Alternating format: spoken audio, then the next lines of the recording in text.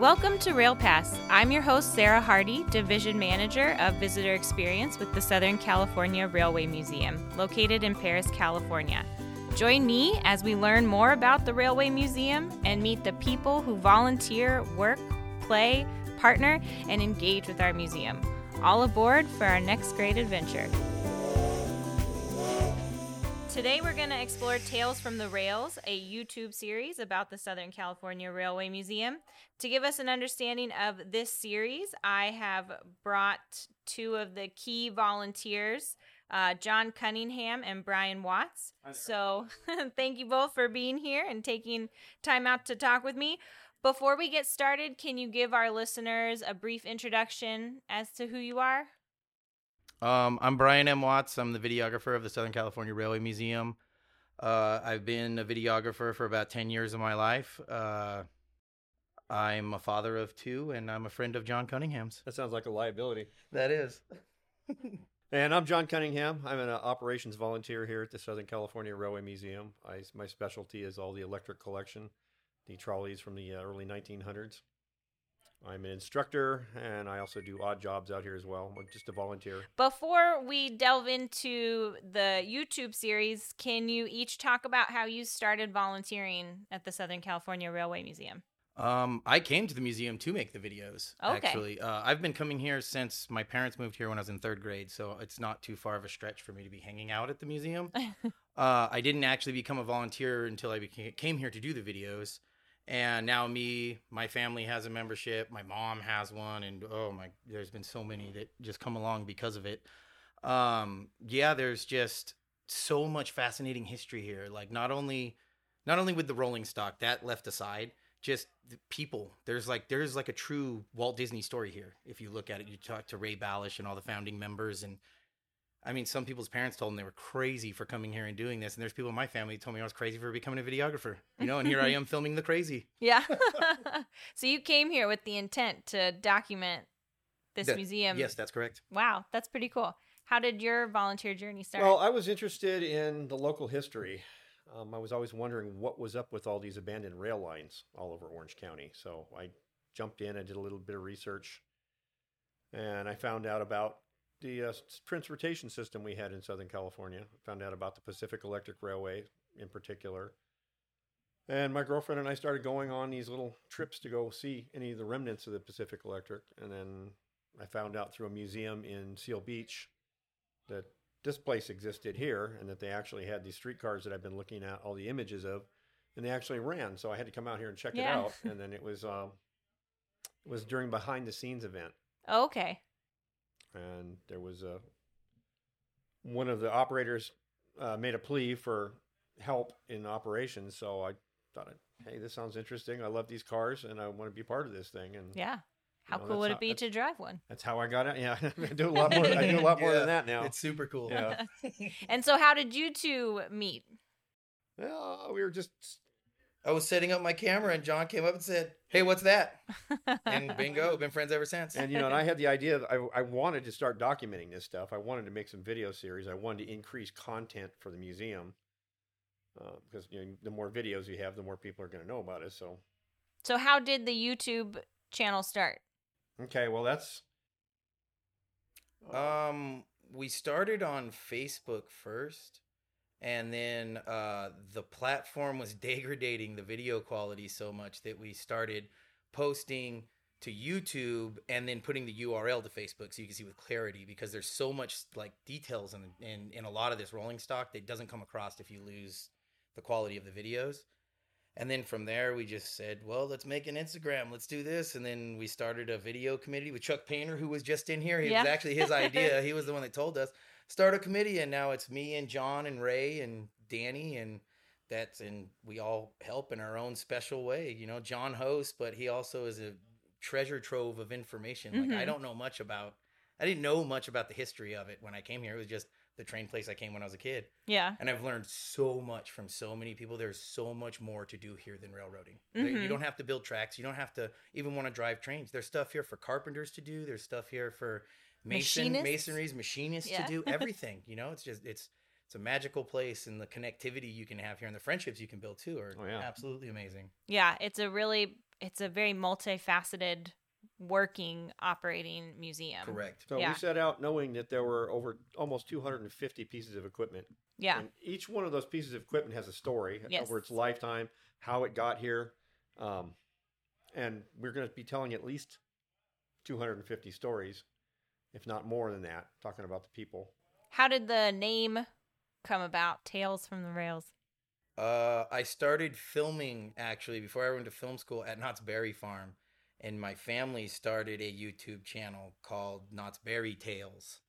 And we used to talk about the history of Knott's. And then we started one about Universal Studios called Tales from the Tram Tour. Then there was another one, and I came along here, and it just made sense to keep the brand the same, Tales from the Rails. But also there was a gentleman named Smathlak that was here before, and he had a show called Behind the Rails. Okay. So it's almost like a play of the thing I was already doing, plus what I've already watched on YouTube, which was his stuff that brought me here in the first place. I'm like, yeah, this needs update. Basically, you know what? The original videos are great; they're full of information, but technology has improved. We need better sound. We need better video quality. So can you find those originals on YouTube? Or yes, where? You can. Yeah? You can search for Behind the Rails. Behind the Rails. At, Orange Empire Railway Museum. Okay. If you search Southern California Railway Museum, nothing will come up. Okay. So before the name change. Yes, they're old school. Can you talk to me about the first video that you made? Well, the first video we made was on the day that Bryan and I met each other. It was the Pacific Electric number 332 video. Yep. Okay. Bryan got his camera set up, and I said, hey, let's go film some stuff. So we went up, and we went into barn 2, and I just kind of did the spiel that I would do on the loop for the 332, and then Bryan, he filmed that, and then he got images of all the things that I talked about, like the old Pueblo trolley system in Tucson. The date on the K controller, or the Westinghouse, the date that's your birthday or something. Yeah. And so, we just went back. And then he just stuck everything that I made reference to. He just stuck pictures in there and cut it in with the video that we shot. And so that was the first video. Was the first one, yeah. Wow. It was a sample, and then it just went, and then we just kept going, and every single video changes us in some kind of way. Either we'll film something in some kind of way, or we'll find out new information about something that we'll have to go back and revisit. So the original idea of making 250 videos and stopping has long gone. Yeah. Like, there's no way. There's thousands. It's going to be going on and on and on. Like, yeah, because there's much more than just the like you said, yeah. Oh, yeah, and it's beyond me and John, too. I mean, Bill just showed up. He knows nothing about video or audio or anything like that. He's an ex-Marine, retired now. And he made a sunscreen for us in barn 2 because I forgot mine at home, and I described to him what it was. And he comes out with this stick with a screen. He's holding it up so we could film the newest episode, and John wouldn't be whited out by the sun, but we could also see the locomotive behind him, which he was talking about. Oh, nice. So, just simple things like that. You don't have to really know anything to volunteer here. Like, we'll teach you. Like, really, you want to come do videos? Come do it with us. We're always looking for ideas on videos. Yeah.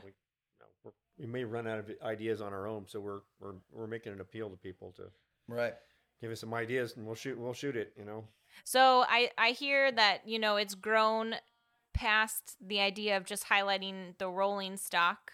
In what other ways has the Tales from the Rails grown since you guys started? So we just filmed a sample of, I don't know what we're really going to call it. I'm going with museum news. Other people have called it other things for now. Yeah. And but basically it's updates of the projects that people are working on around here. They are some of the stuff's like, I mean, Jim did one for the machine shop. Really, we talked about the Emma Nevada, but what he was talking about didn't have anything to do with railroading. It had to do with machining. Yeah. And then we went and talked about the Emma Nevada, and we cut it all together like a 15-minute news segment, but there's not really like a news anchor. So we don't have like an anchor man of sorts. It's just like a sound card that comes in and shows you, we're going to go talk about the Emma Nevada, and then John's talking with somebody about the Emma Nevada, same story. Then we cut B-roll and we filmed them working on it or whatever they're doing, so you can actually see and visualize the way that these machines work. And that's a really great way to share what's going on with people, because it is a very visual museum, the restoration that takes place. So it's a really cool component that you're able to like document and share, because I know we have members that exist way outside of the range to like come visit in person. Right. We have members. Well, and I know the Gazette does so well, but the Gazette only really goes so far because like it's just words, and images, which are stagnant.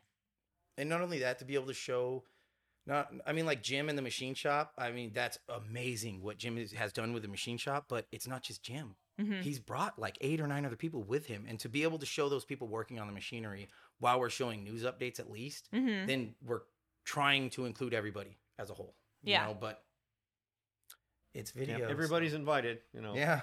So how do you guys come up with your content?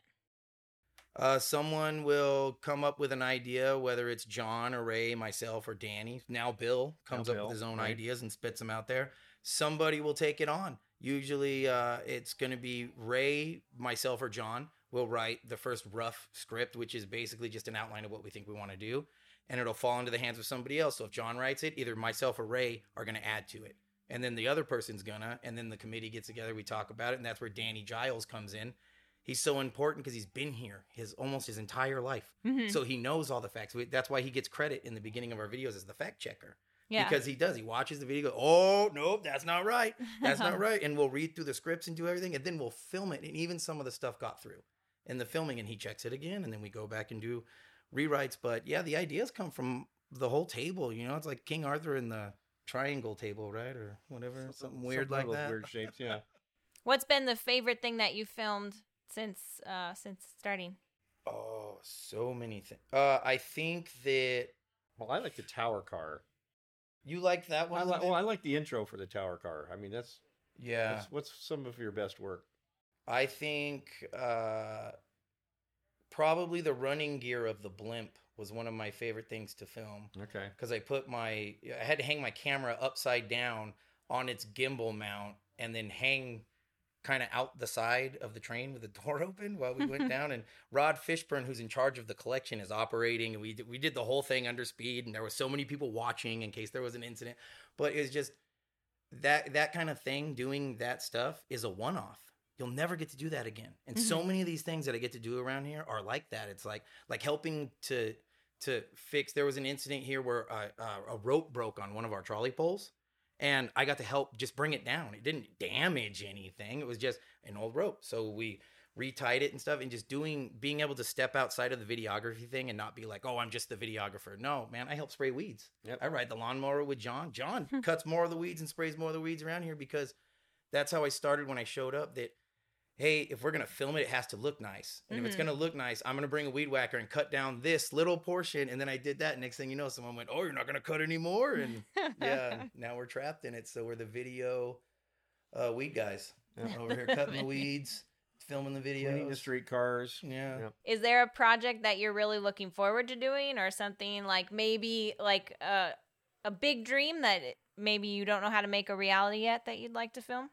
Oh, I can't wait to film any piece of our rolling stock going into the Pocket Station in Paris. That is exciting to me. That is something that I've waited for since I was a kid, when they announced that the Railway Museum was getting that Pocket Station, and it's never been hooked up. It's Metrolink is so busy with the amount of work they've undertaken with this expansion that it's not high on a priority list to connect a museum to the main line. Yeah. You know? So, but when that happens, yeah, I want to film the Metrolink crews come out here. I want to film our crews. I hope our steam engine truly is ready by that time, and that's what gets to go first. But if not, man, what would you like to see go on the Pocket Station for 717? Maybe a red car, the blimp, probably. Red car for sure. Right, a red car, that would be nice. I mean, that's some stuff I'd love to film. Do you have anything that stands out as being like the most challenging that you've done so far? I wouldn't say that it's really challenging. There is just far too many sound and weather anomalies out here. So when it's really hot, we'll get bad wind. Like we'll get like dust devils coming off the back of the barns. Doing voiceovers in the barns. We'll have a plane fly over, and then the next thing you know, you hear a semi coming down A Street. Yeah. The wind is blowing the panels off the sides of the building, and it's slamming slamming back and making noise. And now that program ended after months and months of negotiation and talking. We got a 110-year-old streetcar here that we've converted into a soundstage and an editing office. Nice. So now when a plane flies over, you can't hear it. Yeah. It's completely silent in there. And John's doing his green screen work, and then we go back and film the backgrounds, and all of the weather and sound anomalies have almost gone away. That has been what was the most difficult, was getting rid of that, because the time spent fixing fixing sound or getting rid of the sound of the airplane, or even just having to come back and redo it because it can't be fixed. That was very hard overcoming that, Yeah. you know, but other than that, I mean, people helping, man, there's been no lack of people helping. That's for certain. Yeah, that's for sure. So what is it that keeps you dedicated to this museum, keeps you wanting to film content? I rode bikes here when I was a little kid down the wash. And, back when Walter used to be alive, he was saving the red car and they were still working on it. And he used to let us climb up in there. He'd say, "You kids want to ring the bells on the trains?" And I still remember that. And that's what brought me back. And when I see people doing that today, especially John really takes the kids under and lets them do stuff that, you know, you want to blow the whistle, you want to ring the bell. I just want to let as many people know about this place as possible. You know? I want to see it grow. I don't want to see it go away because it's a place where, you know, I belong. Right. You know, I enjoy coming out here. I enjoy, you know, everything that I do out here, from operating to painting to clearing of the weeds, helping out with the special operations, the special events, everything. Yeah. And it's very nice to be a part of a place where when something happens, everybody knows what to do. They don't have to be told. If the power goes out or something, you'll see like 2 or 3 people will split in different directions to go see what happened. And it's because they know they don't have to be told. They don't have to be called to do this, and they're all volunteers. They're not. There's not one guy goes off to get the forklift, and another guy goes off and gets the chains and gets the backhoe. Right. Yeah. And everybody knows what to do. And then the power goes on, and it was all for nothing. That's what, but that's what it is. The fun of the museum. I've dedicated my Wednesdays to coming out here. That's pretty much when I come out and do my thing. On Saturdays, I come out sometimes for these events. But other than that, I mean, the main deal of making the videos here is capturing the footage and having people comfortable enough to allow us to capture the footage. Because if someone's not comfortable, it comes across. It comes across right away as this is like an intrusion, and the video's not nice. And I mean, that hasn't happened here. I've had that happen in my career, but I've never had that happen here where I've had someone completely not be able to do videos because they didn't, I don't know, like the way it was going. I've had more people come up to us and actually ask to make videos. We have a video we're supposed to film soon for 144 that we have had nothing to do with, me or John whatsoever. It was one of our volunteers. He wrote the entire script. He worked with Ray Castile, who's our head writer, and they went through and worked everything out. I mean, they sent some stuff to us, but we didn't copy any of it or correct or add to it. It's too good. We couldn't overcome it. Where do you hope to see the video series in the next 5 years? I hope to see multiple people making videos, not just myself and John. I'd like to see a partnership with MSJC up the street. They have their whole MSJC has their entire video program where they teach green screen and they teach to film outside. That's where I did most of my school for videography. And I'd like to see us team up with something like that would be noble for the community. Very near us. This would benefit them. It would benefit us. And I don't want to be, not that I don't want to be the only person making videos, because I love it. I love it. But I'd like to be the person that was in charge of 3 other people and we all had a plan. And hey, me and John shoot the intros, but we need you to go shoot this part and we need you to go do that and really build a team here and have a studio. So if any of our listeners are interested in getting involved, what's the best way to do that?